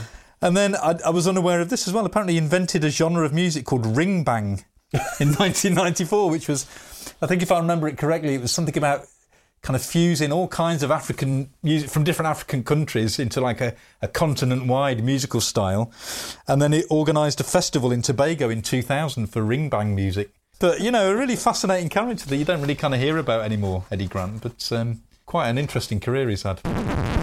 Moving on to the next lyric page, we've got Kate Robbins, More Than In Love, and next to Kate Robbins, probably the only time in their life they've ever been side by side, Michael Jackson, your good friend, Mark. I believe you were basically his best friend for a while, weren't you? Yes, I was. Well, I managed to interview, which is amazing. It was only a phone interview. It was quite something at the time, really, because it was when Thriller came out, before Thriller came out, and hard to imagine, but people thought he was obviously off the wall of being a huge hit. But I mean, no one had any idea what was about to come. And we got a copy of Thriller in the office and played it. Thought it was pretty good. And I stuck my hand up and said I'd be prepared to wait till 11 o'clock in the evening for him to ring from Los Angeles. I sat there in the office drinking cans of beer and playing records. And eventually the phone rang and it was Michael Jackson, or Michael Jackson's PR. And they were... He was really extraordinary because half of him was this kind of childlike, awed kind of voice talking about the magic of E.T. and Charles Dickens, Christmas Carol and all that, and children's stories. And the other half was this incredibly kind of adult, switched on, brilliant kind of record executive brain talking about, the records that he's a kind of A&R mentality about the records he decided to cover for the tracks he'd covered for his album. So it was a weird combination of being completely switched on about music and then partly an act, clearly, this whole kind of, this mystified child. His great phone friend at the time was Adam Ant. and he and Adam Ant, he was talking about ringing up Adam Ant and how they would sit and talk about records and clothes and stuff. But it was very odd. But the other interesting thing was that we didn't really know very much about, what was going on in his life at the time with the kind of, Neverland and all that. And him talking about this place with the monkeys and the llamas was really riveting, the playground rides. And eventually I said, well, look, walk me through the house. Just tell me, let's go down the corridor and tell me, what you come to. He says, well, if you go down that corridor there and turn right, you get to the cinema.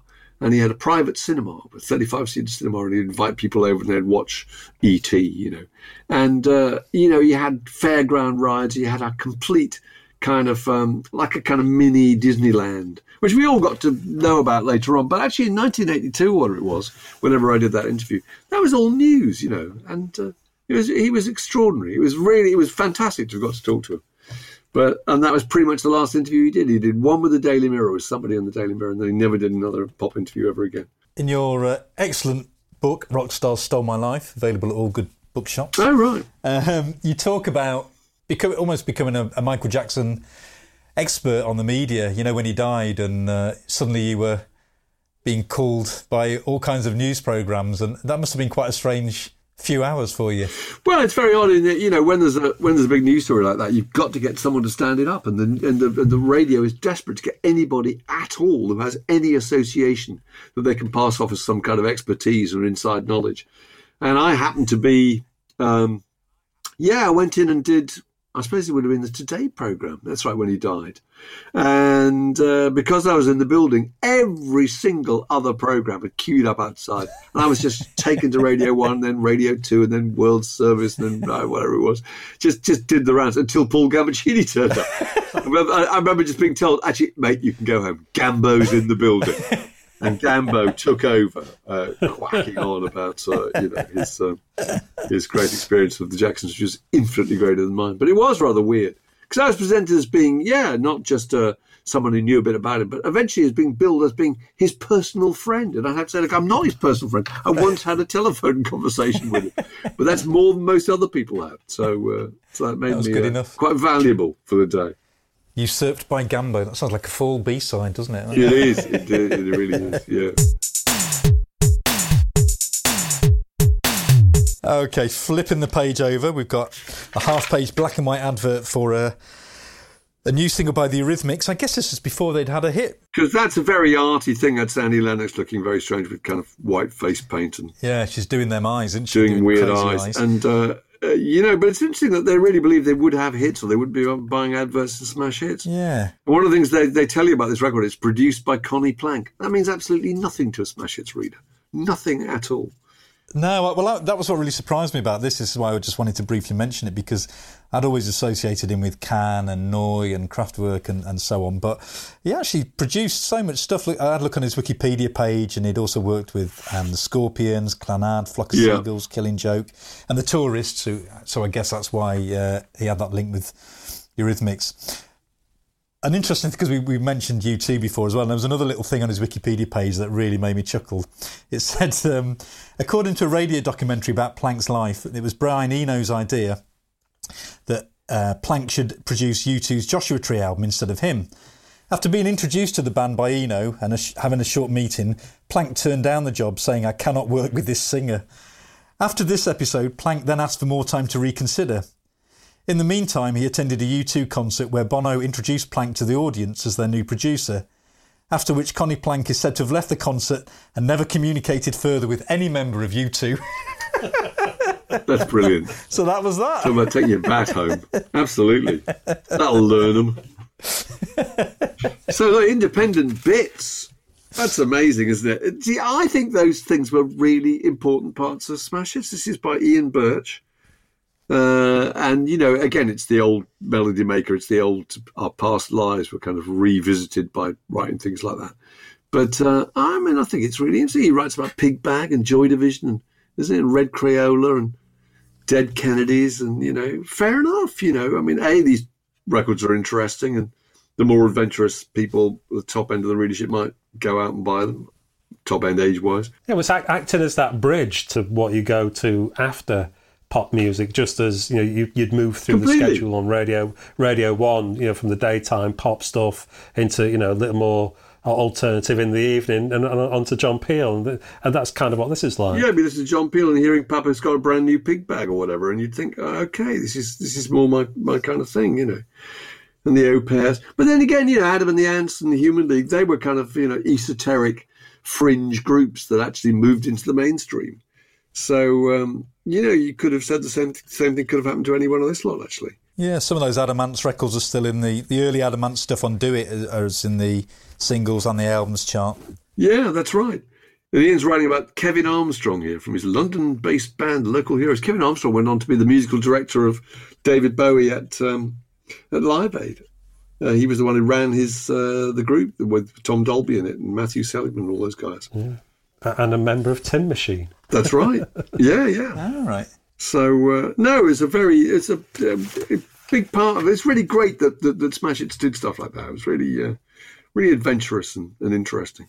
Yeah, very broad church. It is. There we are. Smash Hits writing about a certain ratio. Brilliant.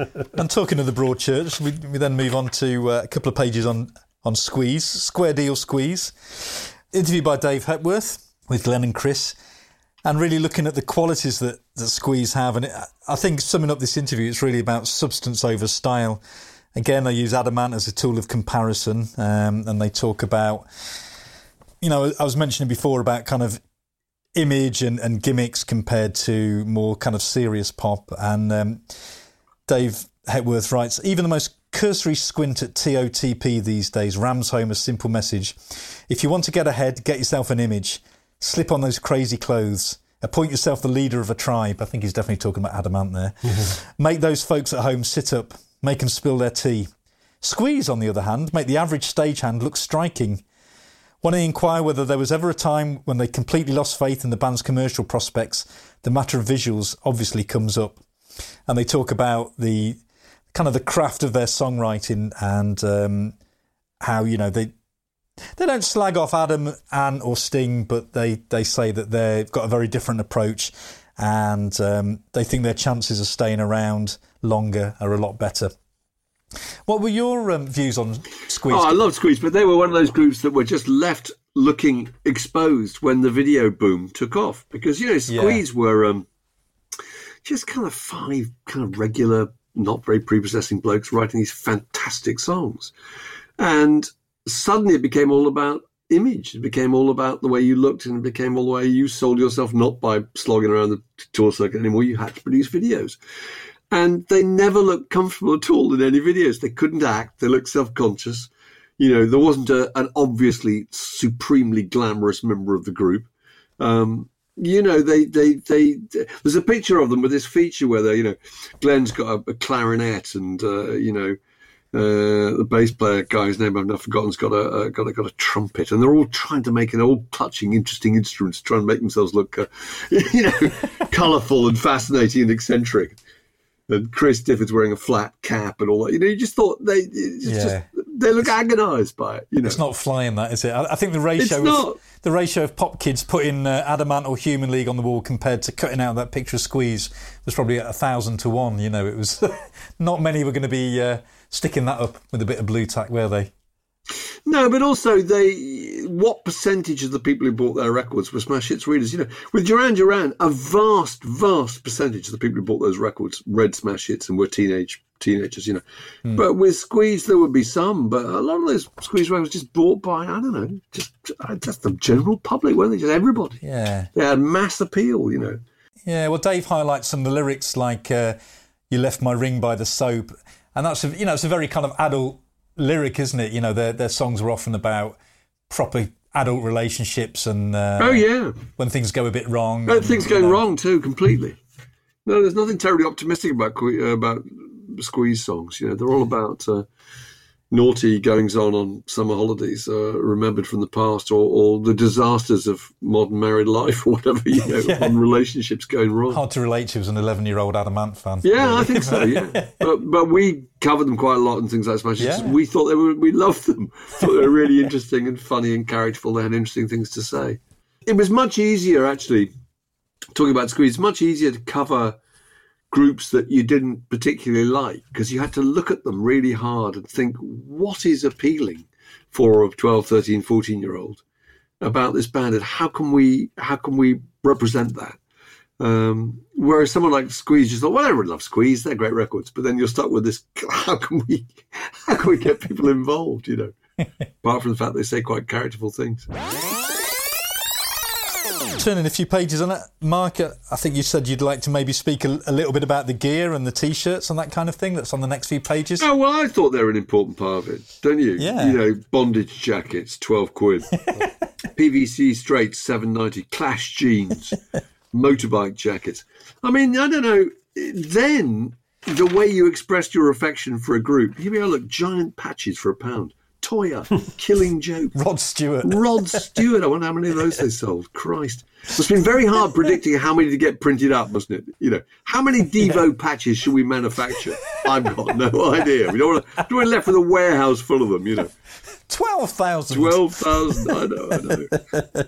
But, no, I just thought that was a really interesting part of the whole mix of the world at the time, is that, you know, if you liked a group, you know, you could go out and buy the T-shirt and buy all the merch and walking around advertising the fact that you liked them, and that was the tribe you were in, where it was a really important part of the whole equation, really. And I don't know if that's quite so much now. I don't know. I mean, when people go to big arenas to see an act, they probably wear the kind of thing that act would be wearing themselves. But I don't know if that whole tribal thing of the T-shirts still exists to the same extent. Not sure. No, I don't think so. No. T-shirts and badges. We've done some issues of Smash Hits before, where there was a badge top 10 as well, wasn't there? Oh, right. Yeah, badge top 10. It was, It was a big part of it. Although I do like, in the midst of all the Clash gear and giant patches and things like that, there's an advert for Angling Times in there with 2 free floats. Well, that's an EMAP thing as a whole. Yeah. Rod Sopp, when not eating a rare steak, would have said a little quarter page has come up here and stuck that in as a freebie. I know, ridiculous. And then we get to the letters page. Oh, yeah. And, lots going on here, as ever. I mean, you mentioned that you used to get sacks and sacks of mail into the magazine. I mean, whose job was it to kind of go through these and pick out what was going to be in the mag? Well, I think one of the guys, I think Sam or Bev used to just open them all up and give them a cursory read. But otherwise, you just got presented with, I mean, I edited the letters column for quite a long time, actually, because I'd invented the concept of the black type, and which was, which really took off, actually. It was brilliant. I just invented this idea that the black type was something that came out at night and answered the letters, and its mother was a visual display unit, and its father was a bottle of Tipex. And it called itself the black type, and it suddenly took off, and everyone started writing to the black type, and we had to invent black type T-shirts, and Tom Hibbert took it over from me and made it even more psychedelic and extraordinary. It was really good fun. But no, it was a big part of the magazine. And can you imagine, anybody who ever got a letter printed in Smash Hits was so thrilled and so grateful, and would still have a copy of it to this day. It would have meant so much. And I think it's so interesting how the difference of tone between the boys writing and the girls. There's a girl writing in here. Girls often wrote in just about personalities, really. And blokes wrote in about issues. Even at the age of 14, there's a girl writing here called Janice Hudson. And she says, "Dear Carol Klein, nobody cares whether Hazel O'Connor is fat or not, but suggesting that Ian Gillan is fat is outrageous. Ian Gillan is the best-looking person on this earth, and his body is fantastic. There is no one half so lovely as this underrated genius, and now you know." Janice Hudson. And there's a bloke here who says... he's a guy called Jim Turner from Sidcup in Kent, and his letter says, "Bob Marley died on the 11th of May, and unlike John Lennon and Elvis Presley, he received little mention from our national press. I can only hope from this reaction, that Bob will not be commercialised and that his memory will not be exploited by the record companies owning the rights to anything he sang, played or wrote. Rest in peace, Bob." And you're thinking, dream on, Jim Turner. But anyway, that's a real different. If that isn't too grossly crass and sexist a generalisation, girls who infinitely more interesting letters wrote about personalities, really, and about the characters and the idiosyncrasies of pop stars, and blokes often just wrote about issues and things and movements. And why don't you have more metal music in the magazine? Yeah, why isn't there more metal? Yeah. Exactly. And how whoever it was who reviewed the singles last week who didn't like my favourite group should be taken out and shot. Because that's the other thing, is that at this age you can't deal with the criticism of bands you like. You think that's kind of wrong. You know, you believe that this group is absolutely, completely lovable, and you can't contain and deal with the idea that anyone's got something negative to say about them. It just seems to be it's factually correct that they're great, you know. So it's a very lively age to be writing letters. There's some stuff in here about futurism, and again, I think this is something because we recently did the issue before this with Kim Wilde and Stray Cats, and we were talking there about how New Romanticism, or New Romantics, wasn't called that then, but there's stuff in here about being a futurist band, and that gets mentioned again on the second page of the letters. Someone called Sarah Merson from Bath says, "Can someone please tell me what a futurist group actually is? With the exception of perhaps Visage, I think, though I'm probably wrong about them too, I don't know of any. If you read the interviews with all the other groups, they're at pains to point out that they don't want to be classed as just another bandwagon jumping futurist group and are just doing their own thing. People talk as if futurist bands are in abundance, but I'm beginning to believe that there aren't any." Futurist is a great word, because it became a really big thing, that because being a the best example of a futurist is Gary Newman, and part of the reason Gary Newman was popular was not just that he made these fantastic records, they really have endured, but that Gary Newman was this kind of alienated, misunderstood, sort of rejected soul, this sort of tortured, fragile, too frail for the modern world, you know.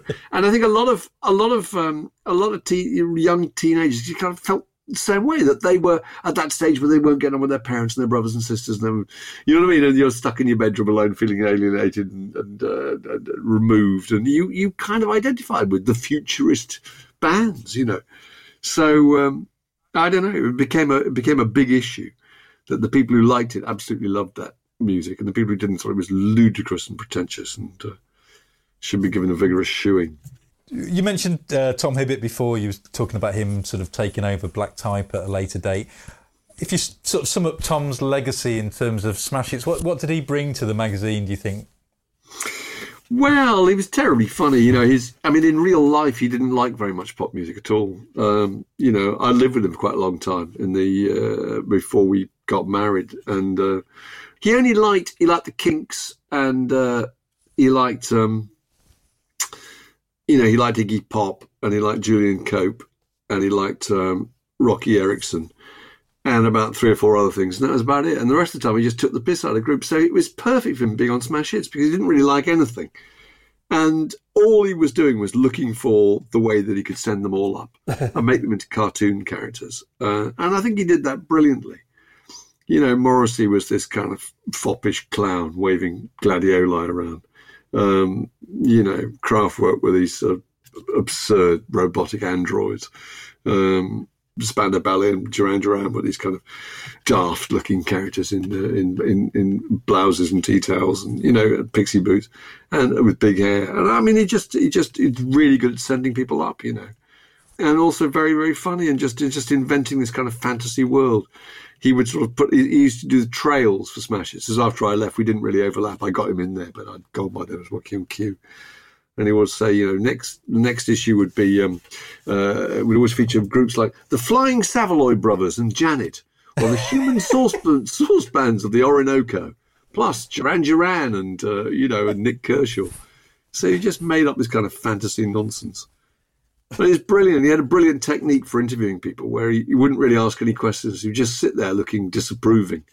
And to fill the silence, people would just start coming up with all sorts of ridiculous stuff, because they were just embarrassed that they weren't being asked anything, really. So he got great confessions out of people. Neil Tennant told me that soon after he left Smash Hits and had a hit single, he was interviewed by Tommy for Smash Hits after West End Girls, I think. And he just thought, this is going to be such fun. Here I am, I've had a #1 record, everything I've ever wanted in life I've achieved. And he sat down with Tom, and Tom just sat there with his tape recorder rolling and said, so, Neil, number one. I mean, what's next? That kind of, and kind of shrugging as if somehow his achievement was kind of, was somehow rather mediocre. Neil was kind of panicked by this and sort of, went into this extraordinary interview where he, was just talking about having doubts about it all. And maybe he should be giving the money to charity or whatever. And I don't know. It's just, it's really, really interesting. But he was great, Tom. Really funny, really characterful, and he was a big part of it. I think that thing about not taking music too seriously is, what makes Smash Hits so great, isn't it? Yeah. And, you talked earlier on about the dividing line between NME and Smash Hits, and that's really a big part of it, that Smash Hits would send everyone up. It wasn't they weren't mean and cruel, particularly, but they just gloried in the fun of it all and the ridiculousness of it all. Yeah, and it was affectionate too, actually. I mean, it really absolutely was. It was completely affectionate. It didn't mean any harm, but they just thought that, and even it's like Private Eye, actually. Private Eye is very similar. In Private Eye, even the people they approve of, they take the piss out of. Fair enough. That's their job. They don't just take the piss out of the politicians that they didn't vote for. They take the piss out of absolutely everybody. That's their job. And it's just a way of making people get involved. If you presented Morrissey, if you condensed him into this clownish figure with his gladioli and his hearing aid and his daft dancing and his shirt, slashed open to the waist, you sort of had a visual image of who this guy was, and you could kind of, he became a kind of a character that everyone could get a handle on, really. I think some of that humour as well, obviously you started Q magazine, and some of that was carried on through Q as well, wasn't it? Yes, I suppose it was, really. It's the same sort of thing. Q's attitude was quite similar, actually, which is it took the piss out of absolutely everybody. All the people we loved and all the people we hated. And, again, fond, affectionate, harmless, just an entertaining way of getting everybody. I mean, often a really good issue of Q, I think, that even if you didn't like the groups, like Smash Hits, even if you didn't like any of the groups they covered, the thing was sufficiently entertaining in itself for you want to buy every issue. It wasn't to do with who they covered; it was the way they covered them. That was what was interesting. And so we move on from the letters. We get the gigs, a couple more lyrics, and then on the back, the Human League, in colour. With the famous lineup of the Human League, Phil and the girls posing outside some industrial wasteland, basically. Only 10 minutes walk from where we're currently recording this. That's right. So. Yeah, it's just around the corner for you, isn't it, in Sheffield? Yeah. It is, yeah. Just up the road in Sheffield here. What a great lineup! That was a particularly fantastic story, the Human League story. I mean, I think he really did see them dancing in a club. I think that's a true story. And the idea that Phil Oakey, when the other two members of the group had left and looked like they were going to be the ones that had all the success, and that happened to so many bands, happened to Depeche Mode, how do you react when what could have been the real stars and the real engine room of the group have left? And he sees these two girls who effectively can't dance.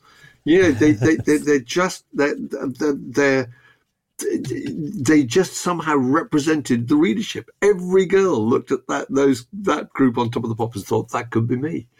There was nothing beyond the realms of their imagination, was there? You weren't dazzled by the choreography. You just thought, wow, somebody like me has got up on stages and is a pop group. It's fantastic. And they're still going. The league still exists, don't they? Phil and the two girls are still the band, which is fantastic, I think. Wonderful. Great poster. Yeah, it is. Properly good group. I'm just thinking it's almost a parallel story with Adam and the Ants, isn't it? It is, well, yeah. The thing about being kind of in a very different musical place, but then becoming totally embraced by the mainstream and perhaps leaving your old audience behind a little bit. Yeah, but having the nerve to go out there and chase the pop market and having all that success. They were brilliant. They made great records, incredible records. So we've come to the end of the magazine. But before we say goodbye, looking back at your time at Smash Hits, I know you said it's a long time ago, and this magazine was kind of from your early days working on the mag, and you went on to edit it. But what are the standout moments for you working on the mag? When you think of Smash Hits, what do you think of? Well, I think of just the the team on the inside, really. What a hoot it was. I mean, it was just such fun. As I said before, it was so liberating because we'd all worked on those, the music press. I mean, the Melody Maker and the NME on the outside, it probably would look like a really glamorous place to be. It wasn't, actually. It was very competitive and quite a difficult atmosphere.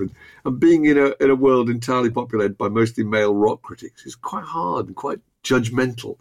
And you were constantly agonised by whether or not your taste was right. Is it okay to like so-and-so, you know? And I think we were all just giddy with the fun of being at Smash Hits. It was fantastic. Let's say you just sit there and think, right, so what have we got this fortnight? We've got Hazel Dean. How are we going to cover her? You know, Toyah, fantastic. You know, just trying to think of just ways to cover these people for an audience that was so optimistic and enthusiastic, and that it meant so much to them. And you know, no, I thought it was great. In terms of actual moments, I don't know. I mean, the Michael Jackson interview was fun. You know, I didn't do much. I mean, I regret now that I didn't do more of those. And I remember sending Peter Martin off to go interview Wham in China. Why I didn't do that myself, I've got absolutely no idea. I went on the road with Frankie Goes to Hollywood. That was pretty good fun. I went to the San Remo Pop Festival on a plane. That's a Smash Hits memory for you. On a plane with Frankie Goes to Hollywood. We had Frankie, all of Spandau Ballet, all of Duran Duran, Sade, Chaka Khan, Bronski Beat, and Talk Talk. And I think somebody else as well, all on the same aircraft. I remember thinking, if this old barge goes down, you know, then A, what's the insurance? And B, you know, what will the Cocteau twins will probably have a hit next week because the whole thing will be cleared out. But that was fun. That was a very 80s moment. No, they were very exciting and really good times. I really enjoyed all of it. Nothing but the fondest memories. Yeah. Well, what about taking Bananarama out on the town? Oh, yeah, Bananarama. My God. I took him out on a photo shoot. We got a Lady Di and Charles lookalike. We photographed them at Buckingham Palace. We took them to they wanted to go to the new burger restaurant on Oxford Street, and all had 3/4 pound burgers. Then lay around feeling unwell, thinking they'd eaten too much. I took them up the Fire Monument. What else did we do? We took them to the Sanctuary in Covent Garden, and they had a kind of I don't know. They went swimming or whatever. And it was very good fun. They were great. They were a hoot. They were brilliant. Yeah, and I think there's also one cover of Smash Hits that we possibly need to at least mention, and that was one that, well, it came about because somebody wrote into a TV programme. Oh, God, yes! Oh, Lord, I forgot all about that. Yeah, no, we had this idea. Was it my idea? Did they come to us? I can't remember. But Jim Will Fix It was the huge programme at the time. I mean, really was massive. It had an audience of, I think, 19 million, maybe 20 million. And they wanted to fix it. Someone had written in and said, could you fix it for us to be with a pop star on the cover of Smash Hits? And I thought, I cannot pass this opportunity up. That is fantastic publicity. And, of course, I couldn't get a pop star to do it. They didn't want to do it. So it had to be somebody who was desperate for the publicity. And the only person I could get to was Marilyn, who was, you remember Marilyn, who was a friend of Boy George's, sort of androgynous, strange creature. And it turned out to be a nightmare, which is just too long a story to tell. But it was just awful. The girl came down, the girl who won the competition, who was quite tricky in herself, and demanded £50 cash in spending money when we met her at King's Cross, and got to the studio. And and I can remember she was preceded by two girls who dressed up in who wanted to dress up in Victorian policewoman costumes. Uniforms rather. Then by a 14-year-old boy who was learning French and wanted to go to France and try out his French, ordering a French meal in a restaurant in Normandy with his parents. All this sort of stuff about people wanting to join the Sea Cadets or whatever. And then we had me being interviewed with this girl and with Marilyn by Jimmy Savile. And Jimmy Savile was a weird character. Oh, my Lord, he was weird. Really? I can remember standing there watching, in the backstage, watching it on the monitors when he came on with the French owner of the restaurant that was going to feature in the thing before us. And this guy saying, "Qu'est-ce que c'est? C'est incroyable!" this awful man in his kind of yellow pastel tracksuit with his ridiculous cigar, and his chair where he pressed a button and a teapot came out of one arm and an ashtray with a lit cigar on the other. And he was ludicrous, really. And he called me Mr. Smash Hits. Now then, as it happens, on this day, on this lovely day, with this lovely girl and this lovely man, did you or did you not have the most fantastic time of your life with this pop star? You know, every question he asked could only be answered yes or no. Is the worst interviewer. It's the idea that he would completely dominate the whole thing. But anyway, we eventually got the picture and we eventually put them on the cover. And actually, it was quite a big seller. But Marilyn was the nightmare. And, you know, I've spent more time with that we used to have a tape of that. And we used to get it out when people came over for years, up until the point where Jimmy Savile was disgraced. And people would say after dinner and say, well, okay, any entertainment? People would say, can we watch the Jimmy Savile tape? My kids loved it. They thought it was the funniest thing they'd ever seen. Now then, Mr. Smash Hits. That was called Mr. Smash. I couldn't remember my name. Mr. Smash Hits. What, you know, on this lovely day with these lovely people. Now then, how'd you feel? Oh, it was dreadful. But anyway, yeah. Happy memories.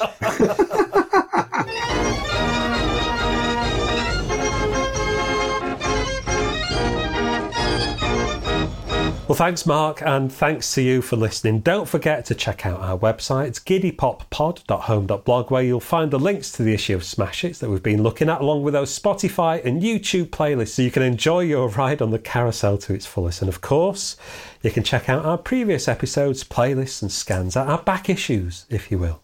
And if you want to support us by buying us a coffee, we would be forever in your debt. It's ko-fi.com/giddypoppod. is where you can go to do that. That's ko-fi.com/giddypoppod. And come and say hello to us at giddypoppod on Twitter, Facebook, and of course Instagram. And we'll say hello back. I should also mention while we're here that we recently were featured briefly on another fantastic podcast. There's a great comedy podcast that comes out of Australia called Sizzletown.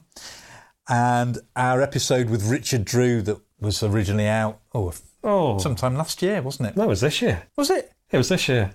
Oh, right. Yeah. But it was an issue, the issue with OMD on the front from 1983. And there's a feature on Sizzletown called Pod Farts, where Tony, the host, scrolls through various podcasts and just, if there's an unidentified possible trouser burp noise, he'll feature it. And yeah, we got featured on that, didn't we? It was an honour and a privilege. Yeah. I think we've ascertained 99% with Richard that it was a squeaky chair. He says it was. Yeah, anyway. yeah, it was a squeaky chair. And I did go back to the original audio just to check that it hadn't been tampered with just for comic effect. Yeah, so but no, that the noise is genuinely there, and I think we go, you know, it gets used to good effect. Absolutely. But we can categorically state there were no wind-breaking moments on that show. No, not that we're aware of. Not that we're aware of. It's time once again for Pod Farts. This is the segment where we provide examples of people flagrantly breaking wind during their own podcast. And I have a great example here from one of my favourite podcasts out of the UK, the Giddy Carousel of Pop. Now, this is a show where two very well-spoken English gents, Simon Galloway and Gavin Hogg, go through an old issue of Smash Hits magazine from the 80s, one page at a time. And it's fascinating and hilarious stuff if you're old enough to recall that era. But this is from a recent episode, a segment where they were discussing the band Orchestral Manoeuvres in the Dark, and they were talking about Semaphore. And their guest, who I think is on Zoom, Mr. Richard Drew, chimes in. Listen closely. If there's anyone else out there that's more of an expert in Semaphore than I am. I used to do it. Do Semaphore. Well, I can only go so far. I was a Sea Cadet back in the late 70s. There it was. And that is not been doctored by us. Now, Matt thinks it could be a chair squeak. So can we just play the last bit again, Matt? I was a Sea Cadet back in the late 70s. No, I'm calling it, Matt. That is definitely a candidate for Pod Farts. And just very quickly, I just wanted to mention Mark's wonderful book, Rockstars Stole My Life. But there's lots more in there about smash hits as well as his life before smash hits and after. And it's really fascinating look through the whole kind of kaleidoscope of pop, really, going through the decades. So do go and read that if you have never read it. Very highly recommended by both of us. Yeah, well, judging by the fact that we've both got copies here to hand. Exactly. Where Mark's talking about the Michael Jackson interview and then what happened when Michael Jackson died, that's in there in a lot of detail, and there's stuff in there as well about the San Remo plane trip that he mentions as well with Frankie Goes to Hollywood. So, yeah, very, very highly recommended. And also, as well, it would be wrong of us not to say thank you to Marco Perroni for very generously giving us quite a big chunk of time. We may have a little bit more from him at a later date. Oh, yeah. I think, keep your eyes peeled for a little bonus episode of the Giddy Carousel of Pop, where you'll get to hear more of our chat with Marco, because, it's too good not to share. Oh, that was pure gold as well, wasn't it? Yeah, so thank you very much, Marco, for giving up your time so generously. Yeah, and thanks once again for listening, and we'll see you next time on the Giddy Carousel of Pop. Bye!